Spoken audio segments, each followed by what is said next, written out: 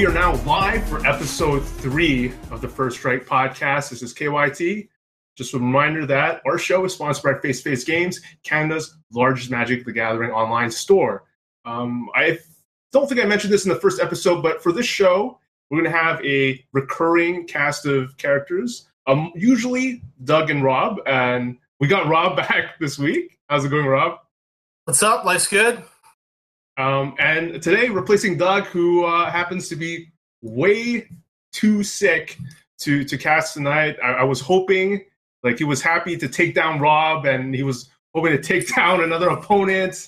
And but he called in sick. Maybe he was intimidated. He was intimidated by my friend Brian Gottlieb. I just want to say a few words about him. Before I was introduced to him, my friend Joel Parody, he would talk up Brian as much as I would talk up Hayne. As much as I would say Hayne was the best player that I knew, Joel would have similar words for Brian. And Brian, I've talked with Brian a lot. I respect his game so much and his knowledge and just how he approaches the game. What he's famous for, though, is a bunch of heartbreakers. He's most known for, we were together at Magic Origins. He lost 3 win-ins at Magic Origins, so thanks for bringing that up again, KYT. Really appreciate it. That was a huge heartbreaker. And the thing that I always give him shit about, I just dropped the S from there. Not me. Is Niv-Magus Elemental, a deck that he managed. He got name dropped by Jerry Thompson at the PT for not convincing him, but he shipped him the list, and Jerry thought, even after tuning and thinking that Jund was a terrible matchup, thought it was the best deck he could possibly bring. So here we are. Brian Gottlieb, how's it going? It's good. You know, when I talked to those guys about that deck, I was talking to Cho about it recently, Josh Cho and Jerry. They still say it was a great deck for that tournament. They all did terribly, but they were like, if Jund wasn't there, we would have done great. Yeah. And Jund was there in force, and they got wrecked. But even in the deck tech, he acknowledged that he faced a bunch of Jund he lost, but he still felt it was a good choice. It just didn't work out for him in terms of the matchup.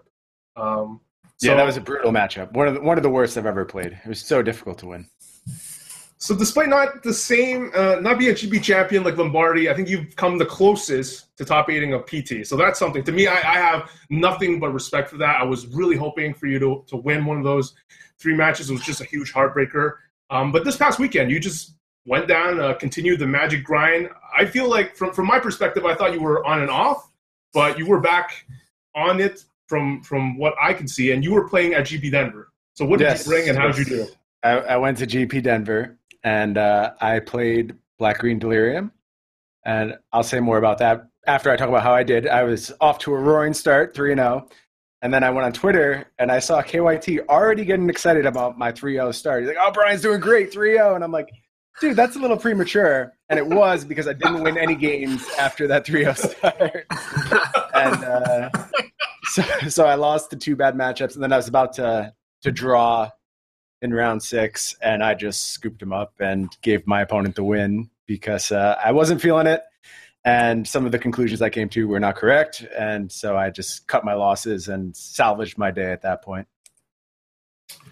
Man, that sucks. I'm sorry for jinxing you. I had to keep the hype train going. I really thought we were gonna get there. I thought in my heart, we were gonna get there. So the breakout deck, despite Matt Severa winning with Mardu Vehicles, the breakout deck seems to be Green-Red Aetherworks, even though, again, Teamer Aetherworks by Steve Rubin made it to the finals. But when you look at both GPs, the other one being won by Aetherworks, and then you see the SCG results, both the Invitational and the Classic, but I think mostly in the Invitational, Aetherworks was performing really well. So my question to you, start off with you, Brian, because we've just been playing this format at a competitive level. Is Green-Red Aetherworks the best deck in the format right now? For this week, it probably was. I kind of knew it would be everywhere, and my plan was to just overload on sideboard hate and some main deck transgresses, and I still had a pretty horrible matchup. One of these days, I'll play games before I show up at a GP and actually figure these things out. But yeah, for this week, it's absolutely the best deck. For next week, it probably won't be because that's just the way this format is. Things move very quickly. But I wish I played Green-Red Aetherworks this weekend. Yeah, I generally agree with that statement. It's kind of like, I mean, if you expected green red Aetherworks to be good, you definitely don't want to be on green black. That's kind of like bringing Johns to a tournament where you expect to only play against Tron or something, right? In Modern. So it's not exactly where you want to be. And I also agree with your point that, it probably overperformed this week because people were still on the high of green black being great against blue white. But the meta seems to shift big event to big event. So I would be looking for something like blue-white or another aggro deck like iteration on Martyr Vehicles or something that's a little more lower to the ground that can get under green-red to kind of push it back out. And then, the cycle starts again. I don't necessarily know that blue-white will come back. It's kind of not a real deck. I think the thing about blue-white, it has the absolute best nut draw in the format. And when it curves out, it's incredibly powerful. But on the whole, it's just a bad deck. Like, it really is a bad deck. And I think the best solution would be what Severa did, right? Like, it's funny. I looked at all these aggro decks which splash blue, and for some reason I focused in on green-red energy, like the Pummeler deck, and being able to get blue out of the sideboard. But I totally just blanked on the Marty Vehicles blue splash because I had removed it from my version a while ago. That was a really good call. Really fast clock, good disruption. That's why he won the tournament. Fair. I mean, the blue-white decks were able to push green-red out, or I guess Aetherworks decks out before. I think they can iterate on. They were the green-blue Aetherworks decks. Very different Aetherworks deck, and certainly not as good as the current green-red version. That's fair. I mean, lots of people were playing Teamer. I mean, I know that like when Felix was testing for the PT, he had Harness Lightning and other kinds of cards like this in his deck. So I think it was close. I agree that like the removal of blue completely definitely increases the win percentage for the Aetherworks deck for sure. But I feel like the blue-white deck has tools available to it that is definitely good against a deck that only plans to play a few threats a game. Stasis Snare, Declaration in Stone, Negate. I forget what that card is. Annul for colorless spells, stuff like this. Ceremonious rejection. Yeah, ceremonious rejection. Yeah, exactly. So it can definitely play the game with it. It'll be interesting to see how both decks shift and if something new kind of comes out of the woodwork there to be in the standard arena or not. But I don't think you can classify these new green-red Aetherworks decks as threat light. Like, certainly the old green-blue versions were threat light. They were kind of relying on Marvel. But look at all the threats that the green-red deck presents. It presents Chandra, which can win a game on its own. It presents Ishkana, which can win a game on its own. It's got Hardcast Emrakul's. It's got the Marvel. I mean, this is a pretty diverse suite of threats they're presenting at this point. It's nothing like the old versions. I just want to mention. Okay, fair enough. We'll see. I talked to Logan Nethels, who is the cousin of Reed Duke, who's been famous right now, at least in the MTGO world, because of collecting like over 33 something league trophies. And he mentioned how like the reason it's gotten better since the PT Green Red is because they cut Cathartic Reunion and they cut the big Chandra. They really streamlined the list, and he feels that, well, we all agree that it's insane against Black Green, but now it's pretty good against Blue White. And I'm seeing, like, I'm agreeing with Brian, like the way to fight that is either to go under by playing like these really aggro vehicle decks that can punish them, and then be able to have that last answer like Thalia, where you can just get that extra turn of attack when they have that small window to play a spider. But you have Thalia, just like how Matt ended up winning the GP going that route. Or you go maybe like super blue counter heavy. Logan had mentioned like on Twitter that Torrential Gearhulk is a card that he's most scared of as the green red Aetherworks player. So I thought that was interesting.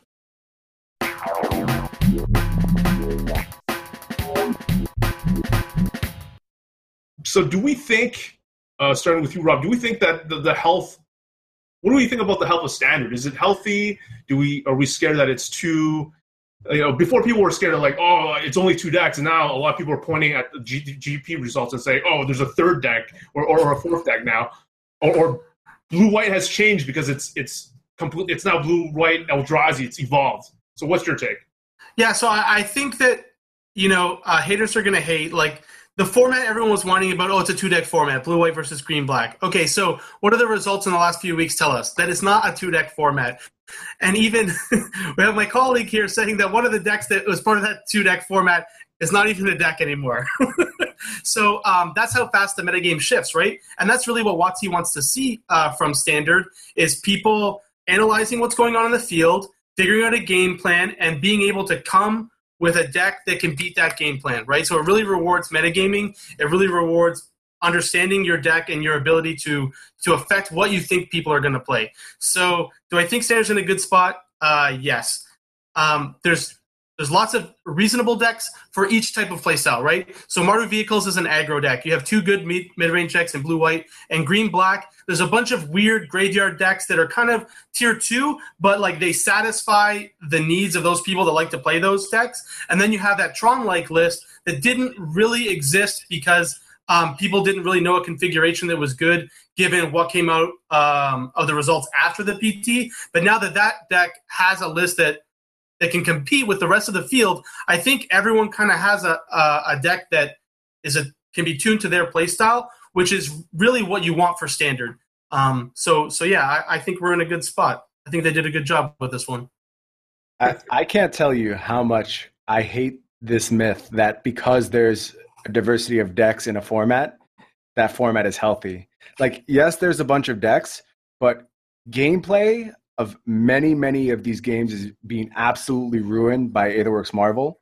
It's one of the worst designed cards I've seen in Standard in years and years, because let me tell you the problem with Aetherworks Marvel. First of all, fundamentally, energy is too cheap. It's way too easy to get energy. In that deck, the things you want to be doing, finding lands, killing your opponent's creatures, they give you your combo. Like, they just are handing you energy hand over fist. Way too cheap to get energy. Second of all, there's this problem with Aetherworks Marvel when it's in play, and it kind of presents these branching decision trees, and you're faced with situations where there isn't sufficient information to make the correct decision. Basically, anything can come into play off of an Aetherworks Marvel, especially in these new, very threat-diverse decks. So you're often presented with situations where you have to choose, do I attack into an untapped Aetherworks Marvel? Do I cast this spell this turn? And you're presented with situations where if they hit X off Aetherworks Marvel, your play is correct. If they hit Y, your play is totally wrong, and you can't win the game anymore. And there just isn't enough information to make informed decisions. At least when you were playing against something like Collected Company, which had this random element, you knew you were going to see 2 creatures put into play. And you kind of knew what those 2 creatures could potentially do. They could block, they might bounce your guy, but there's a very limited range of options. Now, absolutely anything can happen off of Aetherworks Marvel. There may be an Ulamog, there may be an Emrakul, there might be a Planeswalker, and all these things present different kind of decision trees you have to go down. It makes it really difficult to play games. And not only that, but sometimes games are just over on turn 4. Sometimes your hand is such that when presented with a turn 4 Emrakul, there's no way you could win that game in a million years. The game's over, just scoop up your cards. And that happened to me twice in this tournament, where just turn 4, my opponent played a Marvel, and that was it. The game is over. We scooped our cards and moved on to the next one. And that's not fun Magic. That's not a healthy format. That's not what I want to be playing for the next, what do we have, 2 years of Marvel now? That's going to be great. I can't wait for that. I hope they make some really good energy producers in this next set, too. That'll just be awesome. Yeah, so I kind of disagree with you that Marvel's like the problem. I don't think it is the problem. So it's a card that definitely like a certain subset of players wants to be able to play, right? Like people get really excited about that kind of like flip foolish a coin. Players. Yeah, foolish players. Go ahead. Yeah, I mean, me personally, I would not really play Marvel. It's not my style of deck. But there is a subset of the Magic player base that gets really excited about these kind of decks. These kind of like, it's really just like a green-red mana ramp deck, but instead of ramping, you have to hit this 4-drop that simulates you ramping to 10 mana, essentially, right? So it plays very similar to Tron in that regard. The problem with a deck or in this format is that these cards were designed in an 18-month rotation, right? So what's going to happen? They create this card so close to BFC block, right? and Shadows over Innistrad, which have these two massive Eldrazi that you want to put into play. So, like, what's the maximum amount of time this is going to be annoying in Standard? Well, 6 months. And then Aetherworks goes down to hitting, like, Emrakul, which is pretty good, but other decks can hit Emrakul pretty quickly anyways. So if you're only hitting Emrakul, it's not insane. I think hitting Ulamog and all these other diverse threats, like Ishkana or whatever, it makes it like a large problem. Like you said, it's hard to figure out what you're doing. But now you have this extra 6 months. So did they kind of screw up and leave us there a little longer than we wanted to be? Yes. But does it cause this very exciting moment in the game for a lot of newer players? Also, yes. And I think what they're trying to do with Standard is bring new players into the game and make it exciting. So does Aetherworks Marvel accomplish that? I think it does. And I think it also increases the odds of these new players that are going to get excited by being able to cast Eldrazi ahead of curve into the game and give them a chance to actually win. When normally, if you're just smashing like green-black mirrors all day, the most skilled player is very likely to win that match round after round. Or like these types of ramp decks that are just doing ridiculous things, it gives them a shot. And I think that's fair. Give them an opportunity to win some, man. So you're pro variance. I would rather these people go play EDH and leave me alone with my big boy game, and they can go have fun somewhere else. But I'm looking to play real Magic, not just spin the dice. If you're not pro variance, you should just play chess, right? Magic is a game built around variance. Your whole deck's randomized. You draw random cards. Every turn you add variance into the game. I think it's fine for them to have a couple high variance cards each format. Sometimes they're competitive level playable. Sometimes they're not. In this cycle, they are. I mean, whatever. Stop whining and just figure out how to beat it. It's only good this week. I'm sure that next week someone will figure out what its weakness is. Well, hey, let's hope Wizards doesn't print any more powerful permanents, right? That's not something they do very often. So I'm sure the next 18 months will go just fine. If they top Ulamog, I'll be on your side. That is probably on the high end. I'll give you that. Before moving to something else, I want Brian to clarify, because we have a lot of blue-white players in the room. Why is it a bad deck? And, I quickly read through Ari Lax's take. He says, like, there's a lot of reasons for it, including it not having a mana sink in the deck. Can you summarize really quickly why you think it's bad? I think it lacks identity. I know that's like a really ethereal term, but it's good for a deck to be able to present multiple plans, but it kind of has to do so. There has to be a common tie between those plans, right? And I can't tell you what the common tie between the blue-white plans are. Is it an aggro deck? Is it a control deck? Is it a mid-range deck? It's none of those things. Like it really is. It kind of reminds me of old rock decks, right? Where it's just like, well, what half of my deck did I draw? Because that's the game plan I'm going to present. And if you draw the wrong one, you're probably going to lose. And like I said, I think its nut draw is oppressive. Like the turn 1 Inspector, turn 2 Copter, turn 3 Spell Queller, turn 4 Gideon, you're probably not beating that. Like, that's insane. But in the other games where it's playing a more measured pace, I mean, maybe it's just not for me and I'm being biased, but in the games I've played with blue-white, it just feels gross. Like, I'm not happy playing the deck. Everything about it feels off. My experience is definitely similar. I'm a big feel guy. I like a feel for my deck. Like, there's just like an intangible thing I'm looking for, and blue-white does not have it whatsoever. Yeah, in my experience, my experience grinding leagues to a pretty good clip, I would say. I mean, the game does play differently when you don't have a good old Copter turn 2, where I just feel like I can't lose, and when I lose, I sit there feeling really bad, as if for sure I misplayed somewhere when I do Inspector Copter and I end up losing on the play, and I end up losing that game. I went wrong somewhere. So you did, KYT. You did misplay if you lost and you went Inspector and a Copter for sure.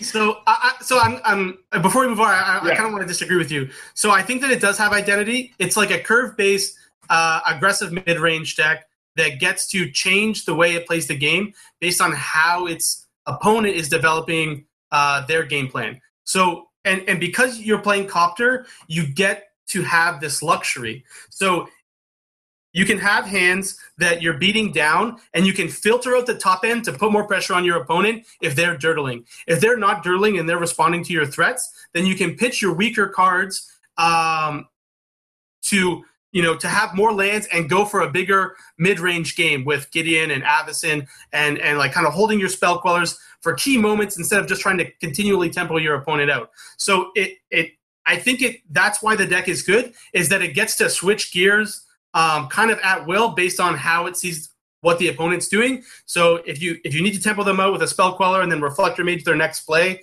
and then just slam in Avacyn when they try and wrath you, and then the game's over, you can. If you need to just throw all your threats onto the board and continuously beat down with Copters, Reflector Mage a key blocker, and kill them, you can. And if you need to go to the long game where you're only playing Gideons, making tokens, and casting Avacyns at the end of their turn, keeping Spell Queller up for very key threats, you can. I think that it's missing maybe like one, maybe two cards to be like very oppressive to the point where it's like the best deck hands down.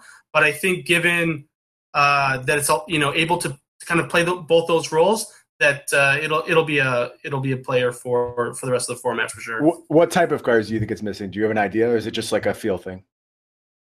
Yeah, it's just a feel thing. So I think that like the fact that it's kind of jammed up on threes is a little weird.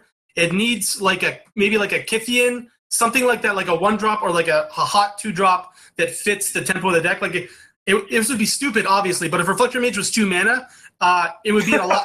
It doesn't have to be Reflector Mage. Are you sure Reflector Mage would be better at 2 mana? Let's do some math on that. I don't mean specifically Reflector Mage, but like if the slot that Reflector Mage is taking is a 2 mana card instead, that's better. Or maybe like if Thalia, it was just a reprint of the 2 mana Thalia, that might be like kind of what it wants. It's just missing a low drop that's key. I mean, Mana Leak would also be a card that would be okay in a deck like that. Some of the best cards in Modern. If it just had some of the best cards in Modern, it would be a great deck.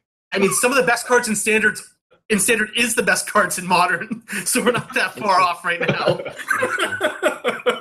But to that point, another deck we should run this weekend is the Esper aggro deck that I think like Jim Davis and some other people played it, maybe Kevin Jones. But it was the same principle as Severa's deck, right? Like quick clock, a lot of 1-drops and 2-drops, and then it has counter spells as backup. So you see whether that was a really successful strategy. Playing the fish game. Yep. I just want to add a quick point. I think it's, in my experience, it's the 2-drop slot, especially a lot of people that recommend that, like playing blue-white, they recommend like siding out, let's say, all your Selfless Spirits against green-black because of Liliana and stuff. And then you have to beat, in a lot of games, you have to beat green-black tempo-wise. You have to beat them before they take over with Spider, I keep saying Spider, Ishkana, and Emrakul. You have to beat that deck before. Sometimes you have to land Thalia and crunch them. And then you're in this awkward spot where like you're taking out some of your early pressure because of Liliana, and then you have this gaping hole in your curve. In turn 2, you're not doing anything unless you have Copter, and now they have answers like Natural State. Rebuff's the other thing that you want to do on your 2, but right. Very inconsistent play. Rebuff, and then you just want to be adding pressure and then holding back. Like a lot of games comes down to the way I win is like putting pressure, holding back with Quellers or Avacyn, or just jamming. Gideon's the only spell that I can just jam without feeling too punished if they resolve Ishkana. But other than that, a solid 2-drop would make the games a lot easier, especially something that can actually deal. Like Grimflayer games are pretty tough.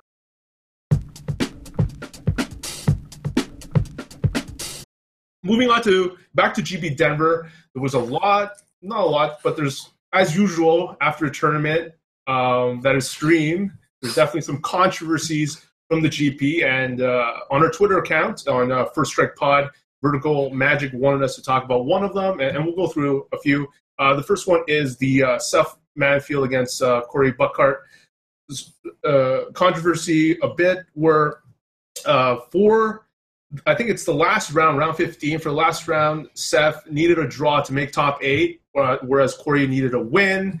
And some people are giving Seth some heat for pile shuffling after every mulligan. And Brian, I'll start with you. What do you think about the new pile shuffling rule that you can pile shuffle once, but after every time you randomize, you can pile shuffle once. Whereas a lot of people are advocating maybe you should just do it once per game. Well, I guess there's two questions to unpack here, right? One is the rule. The second is the way Seth used the rule. Right. I would say the rule is stupid. You should be able to pile shuffle once per game, regardless of mulligans, regardless of whatever. One pile shuffle to count your cards. That's totally fine. I have no problem with a pile shuffle to count whatsoever. And yeah, that needs to change. But the fact is, that's the way the rule exists now. I don't think Seth did anything wrong. He complied with the rules. He piled shuffled once per game. Did he gain an edge from it? It sounds like it. But if you can tell me a rule he broke, then, I'll go grab my pitchfork with everyone else. But as of now, I don't know what he did wrong. I think you have to look at intent, right? And I haven't watched the video with enough scrutiny to really think about what his intentions were. But if someone's able to prove, and you could do this simply by just looking at past Seth Manfield matches, right? So if he always pile shuffles when he mulligans as part of his process, then I think it is very likely that he didn't do anything wrong. But if he rarely pile shuffles to never pile shuffles when he mulligans, and he either doesn't pile shuffle at all when he sits down at the table and just randomizes his deck with shuffling, or he only pile shuffles once to make sure that his count is proper, then I think it's pretty clear that his intentions were malicious, right? It's not like the players don't know how much time is left. It's also not like they don't know that, or that he doesn't know that a draw is good for him and a draw is bad for his opponent, right? And when you're going into game 3, I think it raises a lot of concerns when stuff like this happens, right? So I think you might have an argument for slow playing if you can prove that this is out of his norm, meaning that he's doing it intentionally to eat up more clock, right? It may be tricky to do that, but I think there's probably some witch hunters out there on the internet that have already put the data together if we look at it. So I'll leave that there. I mean, I'm not sure if he cheated or not, but I know that other people have been, kind of hung out to dry publicly and even not gotten Hall of Fame nominations for stuff like slow play, right? So it is a matter that should be taken seriously, and I think someone should definitely look into it to make sure that his intentions were all above board. Now, about pile shuffling, I hate it. I hate pile shuffling altogether. It drives me just completely nuts when people do it. And I'm gonna one up you on your requirement of once per game. I think that you should max do it once per match. Like you pile, you have 60 cards. What about post sideboard though? Like obviously, you check your sideboard. There's 15 cards. Okay, so my sideboard has 15 cards. I have 60 cards in front of me. We shuffle them up. It's random. Okay, let's play. After I sideboard. Okay, so now I knew I had 60 cards in front of me, and there's 15 cards in my box. I don't need to recount these 60 cards. I can just look at my sideboard and count 15. What happened that you need to recount the 60? It's just madness, right? It's just like they're just wasting time. And like I just so many people want to stop draws from happening in the game altogether. This is the first step. Make wasting clock for no reason. Please, Wizards. Please. I don't know, man. I think that's discounting the possibility of ever. I mean, you've never dropped a card while shuffling ever in your life. That's never happened to you. And now, I pick it up. When I drop it, I pick it up from the ground. You never missed it ever? No, I have. I have. I'm willing to take that risk. Playing for a tour top 8? It's worth it. Yeah, I'm willing to take that risk in all circumstances, always, to save 3 minutes of my life every time we go to a game. Please. I think one pile shuffle is fine. I don't think the outcome of tournaments is being dramatically altered by allowing that one pile shuffle. Maybe I'd be okay with just once a match, but regardless of this, it doesn't do anything. It just counts your cards. Yeah, I agree. It just counts your cards. But, I mean, that's a fine thing to do. And, we've all developed this habit and muscle memory of doing it in a group of piles. So let's just keep doing it that way. I don't need to count it into one pile. Give me my one pile shuffle. It'll be fine. But I still have a very big problem, I think, with going after Seth based on, excuse me, just playing by the rules. intent is very slippery. I understand that slow play is kind of always about intent. It's always about intent. Yeah, exactly. It's difficult to get away from. I know that, but I'm not saying he should be banned, but I mean, I think we should know if it was likely that his intentions were malicious, right? Like, I don't think he deserves a suspension probably unless they can really prove that he was doing it slower than usual. He was doing it very slowly. In fact, I don't know that these are facts, right? Likely he wasn't. So I don't think there's anything really to be worried about. But I think that you with stuff like slow play and these types of tricks that are very hard to prove, you need to start building up a case when people do this stuff. That's how you catch people that take advantage of the system this way. And this would be maybe the beginning of this case, which does two things, right? So if he never does it, then it's not a big deal because he's not going to do it again, or it's going to be very unlikely. Or he does it all the time and he's going to get caught, and then we can deal with it. Or he was doing it all the time, and now that we've pointed it out, he's not going to do it, in which case that's also a good step in the right direction. So I think an investigation of this doesn't have any negatives, right? Is the only positive outcome that can happen. I'm okay with an investigation. I think you can look into it. I wouldn't have my pitchfork out yet. That's where I'm at. Yeah, for sure. Yeah. Put the pitchforks away. There's nothing proven yet. People like to lose it real early in the process, and I don't think that's fair for sure. Yep. The next one involves a Hall of Famer, Shuhei Nakamura. It's also an issue that actually Wizards, I think Alain Bergeau has said that they are looking into this. It's when Shuhei played, he's playing blue-white, and he's playing against Ben Sek in one of the rounds, where Shuhei had 7 lands, and to me it was a pile of 2 lands and a pile of 5, and then when he draws for his turn, he sort of shifts the lands or counts them around, and now he's got the piles in 2 piles of, it's like 1 pile of 3 lands and another pile of 4.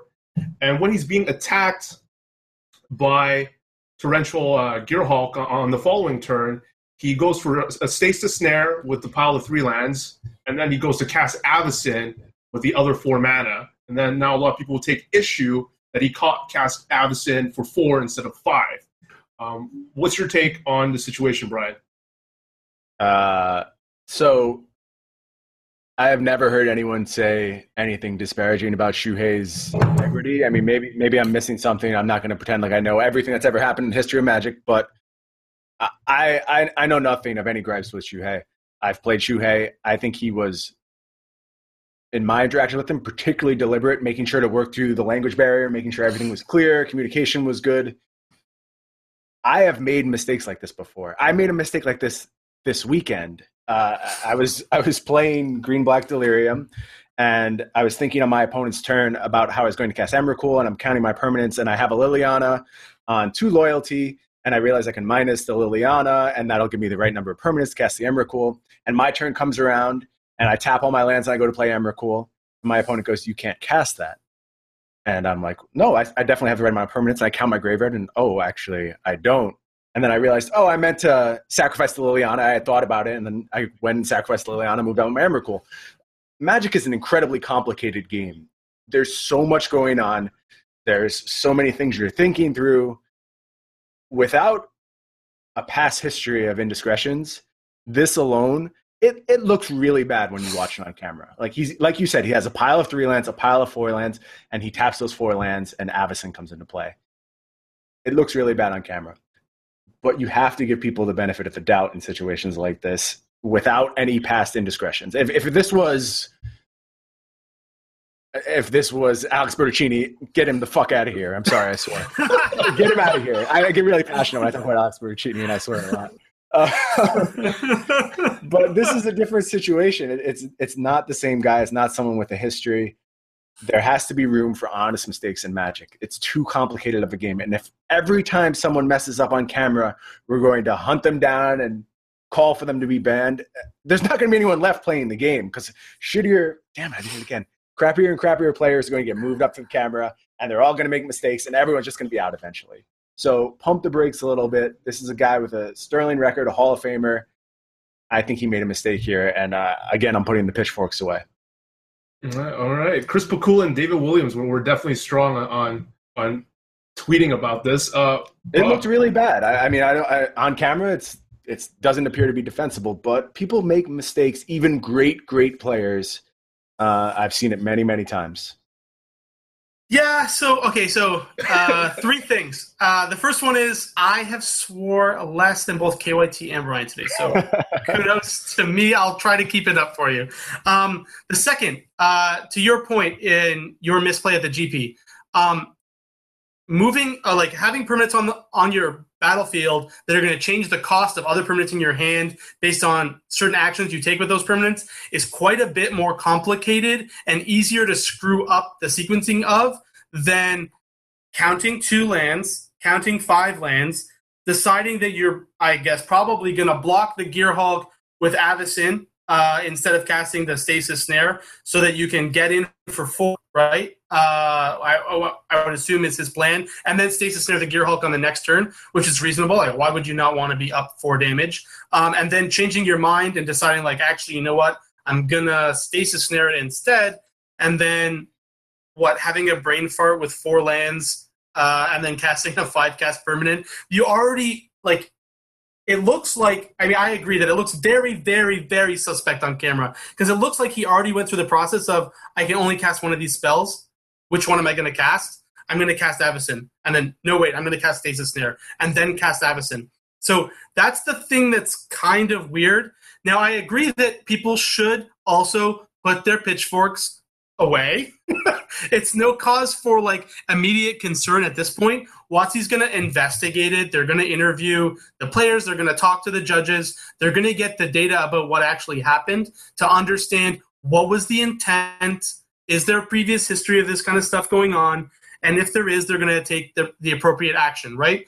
I think that if there's no previous history of this type of play going on, then this is just another tick in the, okay, we need to start tallying this stuff up and weighing it so that if it continues to happen, we can take the appropriate action. And if there is a previous history, then they're going to take the appropriate action now. They've already built the case, right? So I'm not sure what direction they're going to take. I think that the odds are kind of stacked against him because it looks real bad. It looks real bad. Let me point out a couple other things real quick that, for me personally, would influence me to make this exact same mistake. The first is if he's playing Gisela in his deck, which is a 4-cost angel, which I don't know about you guys. I think about Magic in a very kind of blurry way. That's the only way I can describe it. I see blobs of color, and I'm like, oh, that's that angel.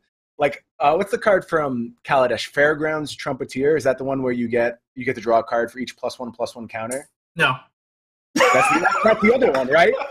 No, yeah, that's the 2/2 that gets a +1/+1 counter when you get a +1/+1 counter. I registered that card in 2 different sealed decks, thinking it was the one where you get to draw a card. The 3-drop, I thought it was the one where you got to draw a card. For whatever reason, I couldn't separate them in my brain. So this is what I'm talking about, and maybe I think about Magic uniquely, and this doesn't apply to everyone else. But if I had Gisela in my deck, that would influence me making that mistake.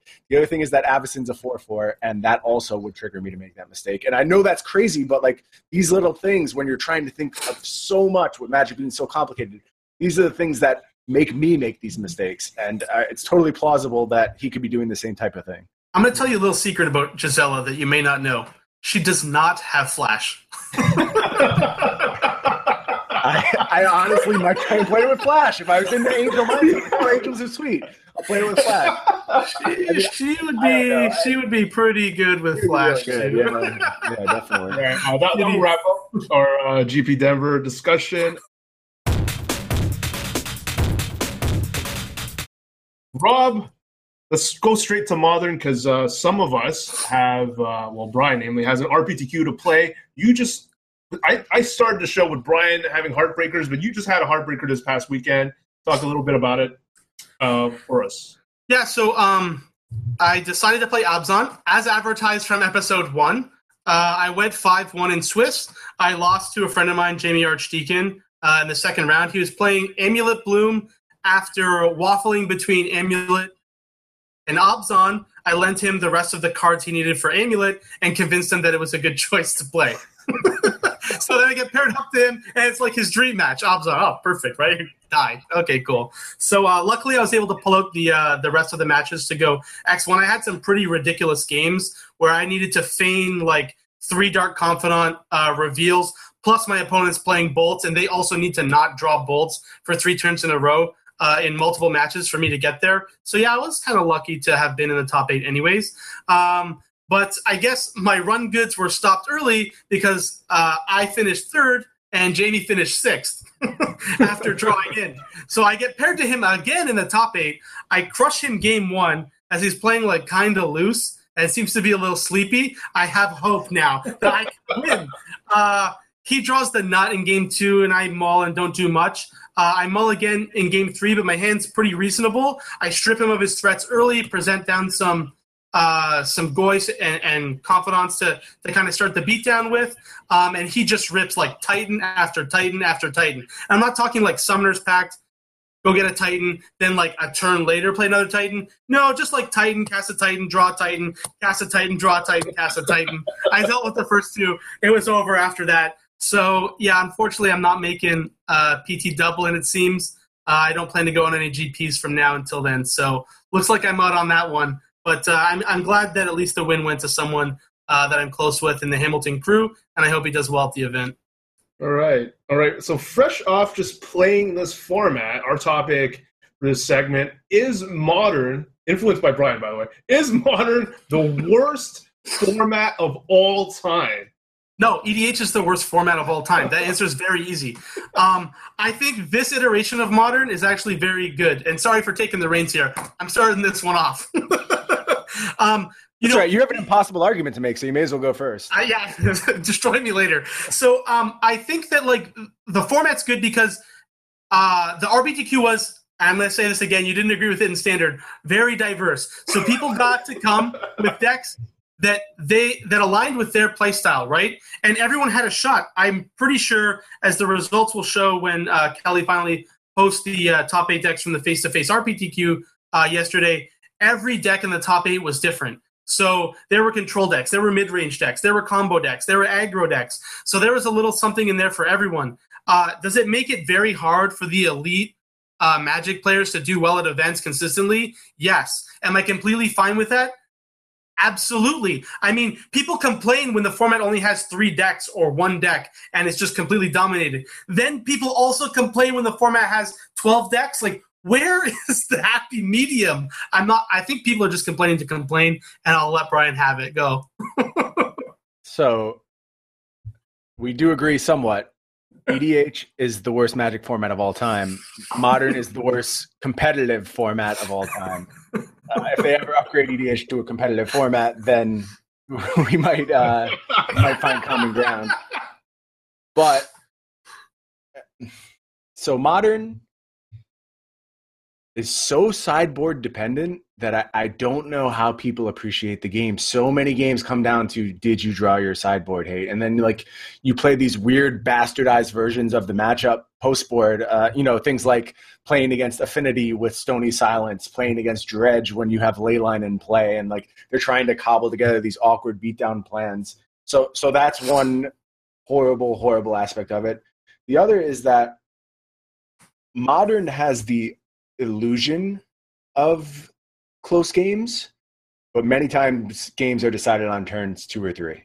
And there's this kind of snowball effect in the early turns between Thoughtseize, Inquisition, a rush of Gitaxian Probes, and, presenting a 5/5 on turn 1 via Death Shadow and things like that, where the quality of your opener is actually dictating the game, even though that game may continue for 4 or 5 turns. But it was actually decided as soon as you drew your openers and your first few cards off Gitaxian Probe. And then there's the games that are just over on turn 2, like stupid things like, Amulet Bloom nut drew me. I mean, I guess they don't have Bloom anymore, but they can still nut draw you. They can still nut draw you, yeah. Or I got Goro's Vengeance out on turn 2, or Dredge had 40 power worth of guys on turn. Like all of these things happen fairly regularly. Death Shadow is a very clear turn 2 deck. Like what happened to this turn 4 principle that they were supposedly going by, and all these combos that got the axe because they were violating it? Well, what about all these other combos? And even if they aren't actually closing the game on turn 2, they're closing the game on turn 2. Like if you're playing a game 1 against Dredge and they present 12 toughness or 12 power on turn 2, they won the game on turn 2, even if it has to go for 4 or 5 more turns. Like it's just an inevitability. And so You're right that the best player can't expect to win in Modern because you have the sideboard factor, you have the variance of these nut draws, you have the games that are decided early on. When there's a great game of Modern, it can be a great game. I will 100% concede that point. I've played amazing matches of Modern where I'm like, wow, that was really a sweat. We both made some really complex decisions and thought about a lot of different things. But it happens so rarely that you get those games of Modern that at this point, I don't know what the guiding principle is for the format because this whole turn 4 format thing is complete farce. It's out the window entirely. Control doesn't exist, which is an archetype I really like to play. I don't disqualify formats based on the absence of control, but Modern just never feels right to me. It never feels fun. And like I said, you get that one game of Modern and we're all like, I'm not, but people who are supporting Modern are tricking themselves based on these amazing games that they look back on and remember, and they forget all the games. They got Blood Mooned out on turn 2. They got, Stormed out on turn 3. They got dealt 40 damage on turn. Like, all these things are just forgotten about. Infinity games where they vomit their entire hand onto the table. Like, is this really the type of Magic you want to be playing for your shot at the Pro Tour? I don't. I wish Old Extended would come back. I loved Old Extended. There were some great Old Extended formats, even the ones that were a little degenerate, like the Thopter Hexmage Depths format. That was a great format. Those games were super. They felt more like legacy games, and Modern games, they don't feel like legacy games. They feel like degenerate Pauper games. Actually, if you ever played Pauper back in the day before they did like a wave of bannings, that's exactly what Modern feels like to me. Yeah. So I mean, is Modern maybe like a half turn too fast? Possibly. Does something need to get banned or unbanned? I mean, yeah, maybe. They could definitely slow down a little bit. But the thing is, like, all these decks that kill you quickly, like that are just going to outright kill you, you can interact with them. And, like, no game I played the whole weekend, and maybe it's because I was playing Obzon, was, like, over by turn 2. It was definitely, like, going into turn 7, 8, 10, 15. Like, there were some very in-depth games where both players on both sides of the table had to make, correct decisions turn after turn, and it wasn't just like Amulet, Bounce Land, Summer Bloom, Titan, kill you, or like Faithless Looting, discard Grizzlebrand, Goro's Vengeance, kill you. So I think that those decks now that exist like that can do that, they can do it very inconsistently, and I think that's fine. If you start trying to like ban all those decks that are inconsistent with turn 2 kills, then you get a very weird-looking ban list. So I'm fine with them leaving it like that. And people have fun playing those decks, and those decks don't win a lot. So have at her, kids. Like, go nuts with these combo decks that go off once every 20 games. Now, to your comment about the sideboard. Yeah, so Modern is about the sideboard. And I think that that's actually a feature of the format. So as you have a card pool that continually grows and grows and grows, it's harder and harder for new cards to affect that card pool. Like, we're probably in agreement on that, right? Sure. Unless they start printing more and more completely bonkers power level cards in Standard, which is not something you also want to see. So how do you keep what should be a stale format, because not a lot of stuff is really moving around, rotating? Well, you make it so that people need to actually shift their metagaming plans based on what other people are sideboarding against. So Dredge doesn't show up for a few weeks. Well, Rest in Pieces come out, Stony Silences come back in because Affinity's hot, and then, someone's like, hey, I've noticed that like all of these white-based decks are like only running one Rest in Peace or one Spellbomb. I'm just going to play Dredge. They come and they crush it. Affinity gets wrecked because everyone's prepared for them. And then the format shifts. Rest in Pieces and Spellbombs come in, and you see the Stony Silences cut back. The Ancient Grudges cut back. And then 2 weeks later, now Affinity's the best deck. And that's how you actually give the allure of rotation to a non-rotating format. And I think that they need to leave it that way to keep it interesting at the store level. Otherwise, you just have people bringing their Jund deck every week versus Burn versus, whatever the best combo deck is. And that's the format. And so that's I not have a good to, spot. I have to interrupt you for 1 second because you're so close to being right. And I'm going to give you the little boost that would make you 100% right. Is that if old style PTQs still existed, your points are so great because you have your, for us, it was the Northeast meta. And it was the same guys shaping the Northeast meta every single week, and you could see the format move exactly like that through the PTQ season, and making the correct decisions for that week of the PTQ season, putting you ahead of all the people you knew would be there, was exactly what you had to do.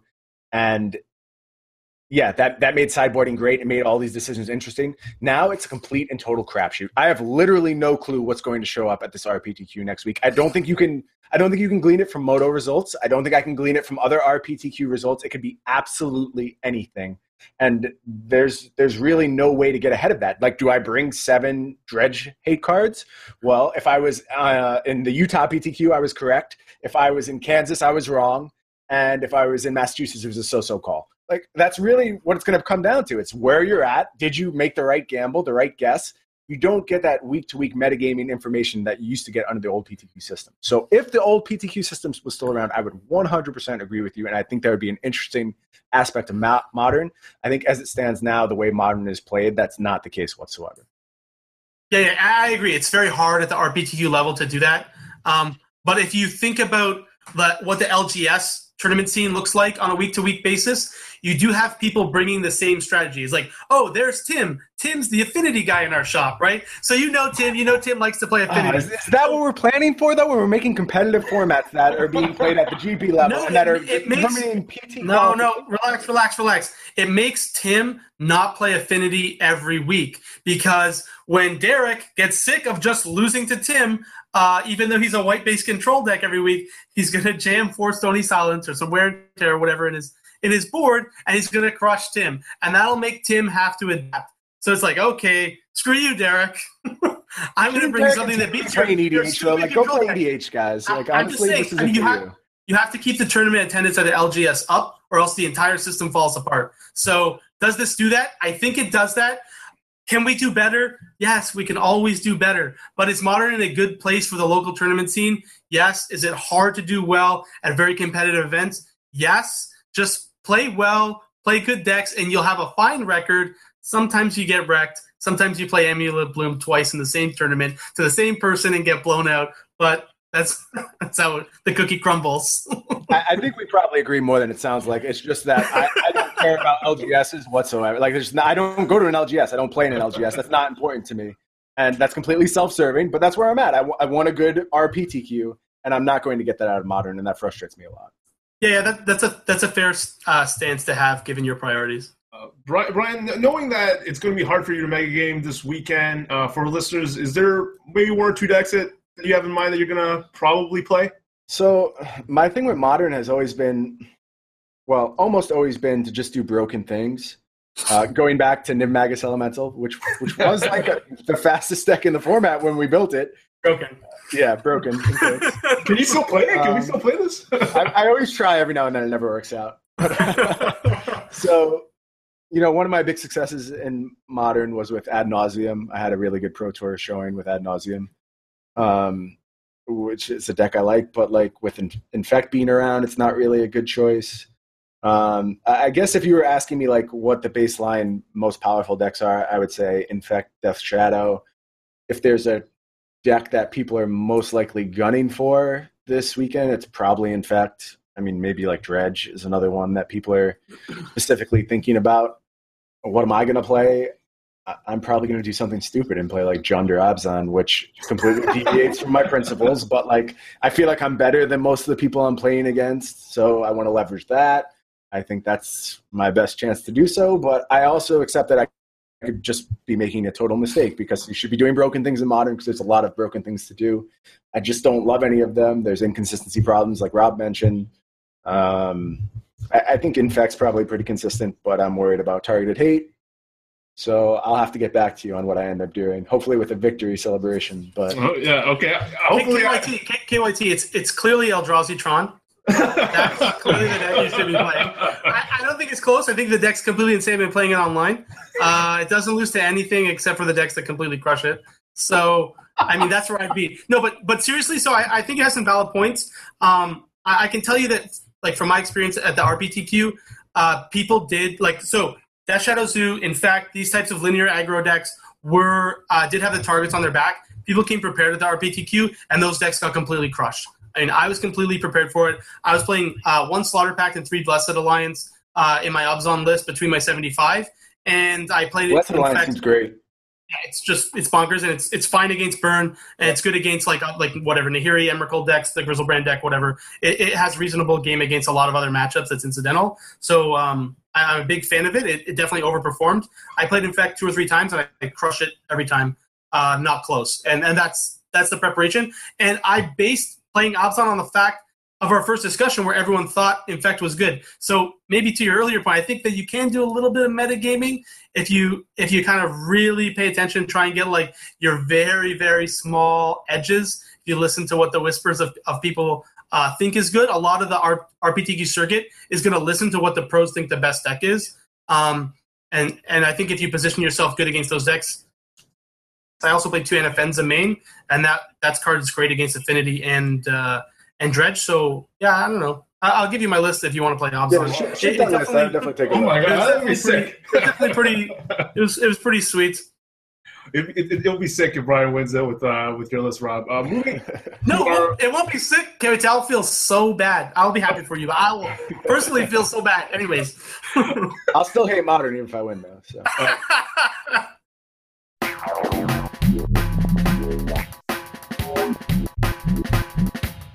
Moving on to the last topic. Wow, we jammed a lot into this episode. Thank you so much, Brian, for being on. Brian, you put this again. I attribute this to you. Wizards has been trying to push Magic, and this has been discussed a lot as an esport. And there's been a lot of debate of if it's number one, if it's possible for them to do that, and number two, what are the changes and steps that you think they should take to make it as successful as possible. So let's start right away with you, Brian. Yeah, so I could probably talk about this topic for 10 podcasts in a row. It's something that I feel really strongly about. It's something I think they've really dropped the ball on and need to pick up their efforts. Magic can succeed as an esport 100%, but it cannot do so under the current framework, and there has to be changes. And a lot of these are derived from other successful esports, just looking at the way things have gone for them. The first thing I would say is that the concept of the Pro Tour predates the concept of esport, right? Like, we've had the Pro Tour for many years now, whereas esports is kind of a new thing. And I don't think that it really lends itself to the best possible esport. And if you want to be an esport, changes have to be made. And the first change that I would propose, which is really dramatic, and actually, I don't know if I would have ever played a Pro Tour if this was the case, because my motivation for playing Pro Tours was that I wanted to travel. And I think you have to think about putting the Pro Tour in one location consistently. What that allows you to do is do a lot more with your stage setup, with your infrastructure. You know, you have tables set up which have like the poker cams where you see every single draw a player makes. Things like that are much easier to do if you're in one central location. You could set up a crowd, you know, there could be an actual arena. All of these things, which you see things like, you know, my favorite esport is League of Legends. I watch a ton of specifically Korean League of Legends, but they play in the same place all the time, despite the fact the game's contained on a computer. They can literally carry their computer to anywhere in the world and play the game, but they play in the same stadium. And there's a reason for that. Is you get all these infrastructure things. So that's my number one. My number two, get Moto to work. Like that, this just seems obvious. Like, have a good Moto that looks good, that you can present, and you can move Pro Tours to Moto if Moto is a good program. Now, we're miles and miles away from that. But if you're serious about Magic succeeding as an esport, well, get your electronic platform to work. That seems like a no-brainer. And, you know, I don't know the reason why this isn't addressed. I have a lot of theories. I think there's probably like server issues and internal things going on. But like, if you get this taken care of, it does so much for Magic as an esport. And when you can move to you're having your online program as your Pro Tour platform, it changes everything. And then the third thing, and like I said, I could go forever, but these are just the three I want to present right now. I love Marshall Sutcliffe. I think he's a great guy. I think Gabby has done a really good job in her time, but these are not professional level players. And if you look at other esports, almost invariably, the other commentators are absolute top of the game players. They know the game inside and out. They can play on the highest level. I, as like I mean, I would put myself somewhere above like Marshall and Gabby, somewhere definitely way below the top tier. I miss so much when I'm watching a game of Magic, and I know that, and I accept that. And that's one of the things I love about Magic, is that it challenges me all the time, and I love that after all these years, I still miss so much. But you can't have that out of your commentators. They have to be the best in the world. Absolutely. They have to be among the absolute elite. They have to know everything that's going on. That it has to be their job. It has to be their full-time job. And, you know, along with people who need to have this be their full-time job, judges. I mean, we've had issues with judges recently. I think you guys talked about a judge call last week.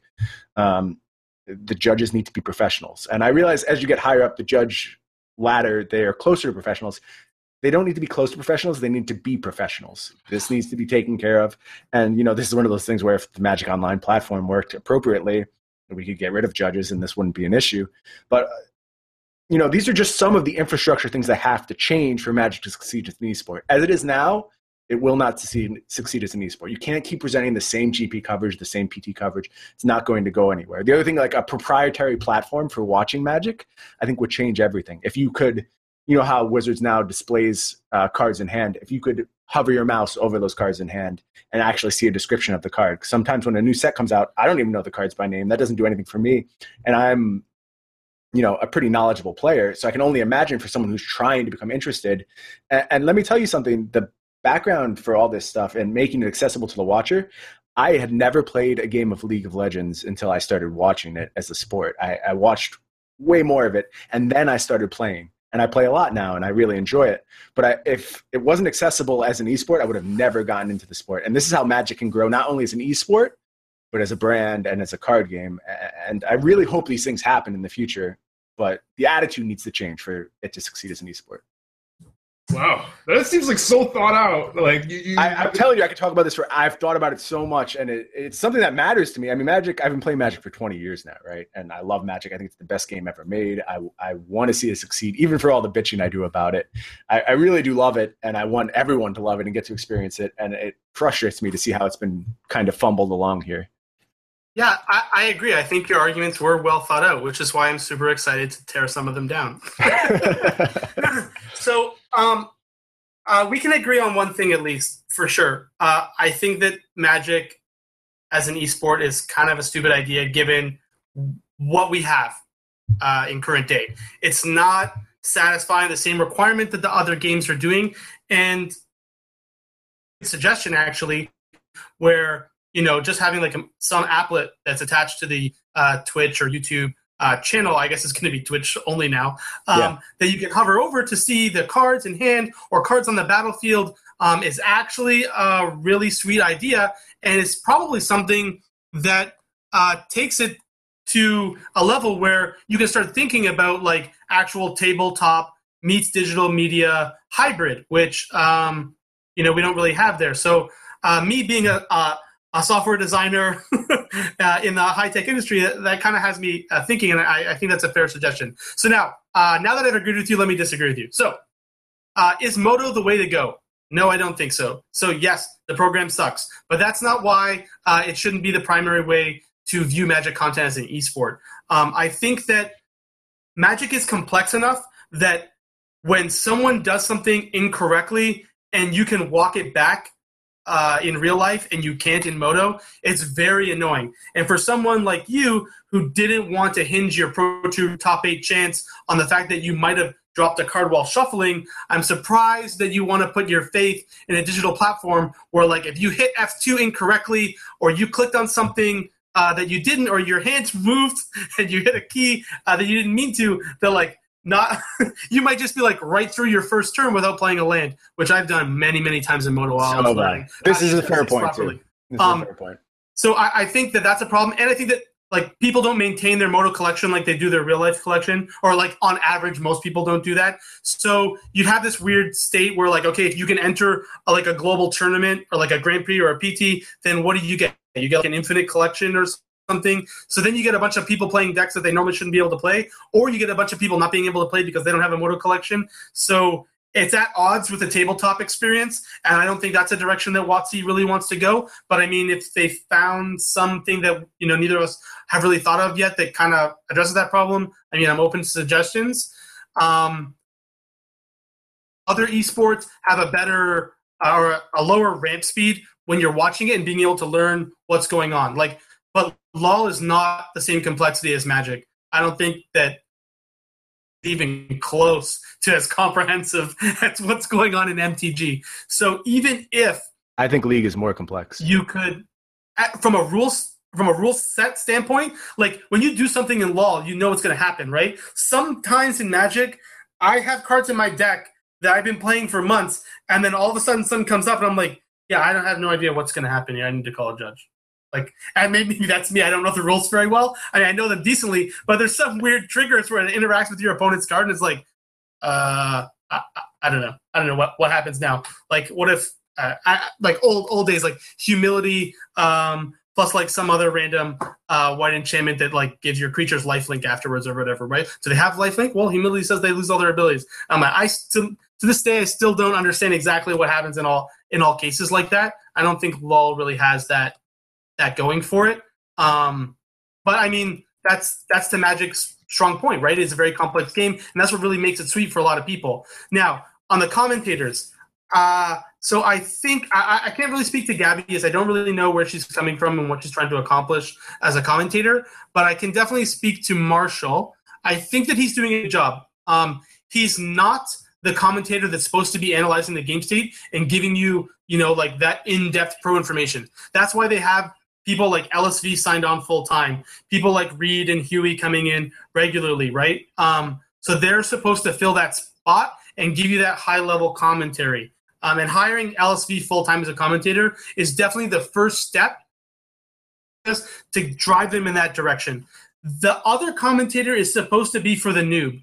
So when you say, like, you can't stand Marshall because, like, he just says ridiculous things and he seems like he doesn't know what's going on, he's saying those things because that's what people at home that are not good at Magic yet are saying. So he's just driving LSV in the direction to answer those questions that people have in their head. So he does get it. He does know what's going on. He's just acting stupid. And Rich does the same thing. In the beginning, I just used to want to slam my screen every time they would say something because I'm like, how are you guys so dumb? How can you not see what's going on? And then I heard an interview with Rich where he was explaining the thought process on like commentary and why they do it. And I was like, oh yeah, okay, that makes sense. So they're trying to get that person that doesn't understand exactly what's going on over that hump because the game's so complex and we don't have all those rich features that the digital media has. So is it perfect? No. Of course we can always improve. Are they doing a decent job with what they have? Yeah, for sure. Should they be cut? No, I don't think so. I think that they're still needed, and there's definitely more casuals than there are not casuals in Magic. As seen by the insane EDH growth that we've seen over the last 10 years or whatever. So I think that those people need to stay, and I think they need to be catered to. And if we forget about them, then I think Magic's going to be in a worse place than it is. You're making a good point. You're making a good point. I agree with you. I don't. When I say they need to be cut, they don't. They don't need to be eliminated from the broadcast. The current role they're filling is not what I would do, because the biggest problem with me, and this is something that I will limit this criticism to the Pro Tour coverage. There are play-by-play people, quote unquote. They don't do their job. If you watch Cedric and Pat call a game of Magic, Cedric denotes every action that's taken. Untap, draw a card, do X, do Y. He doesn't skip an action. He's a play-by-play man. He understands how important that is to controlling the flow of the narrative.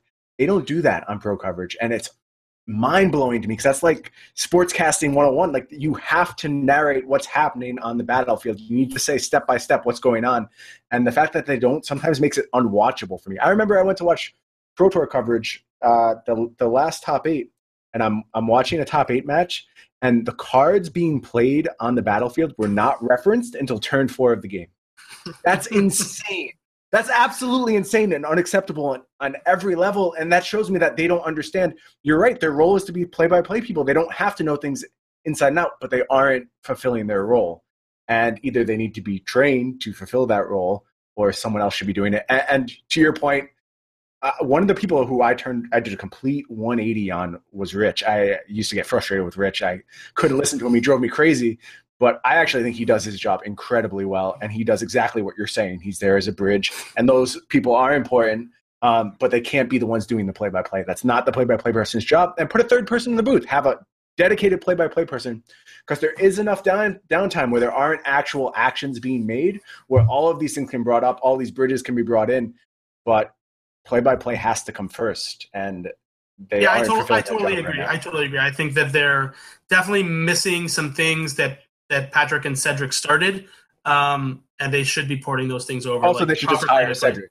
Cedric's the actual best, and the fact that they haven't reached out to him, I think, is indefensible. So totally, yeah. I don't know what the roadblock is there. I don't know if it's they feel like there's maybe some conflict of interest with SCG or something. But yeah, I would love to see Cedric in the booth for Pro Tours. That would improve things by an order of magnitude for sure. Yep. And the rest of the teams would learn from him. I think a lot of these problems we wouldn't be arguing about anymore. Totally agree.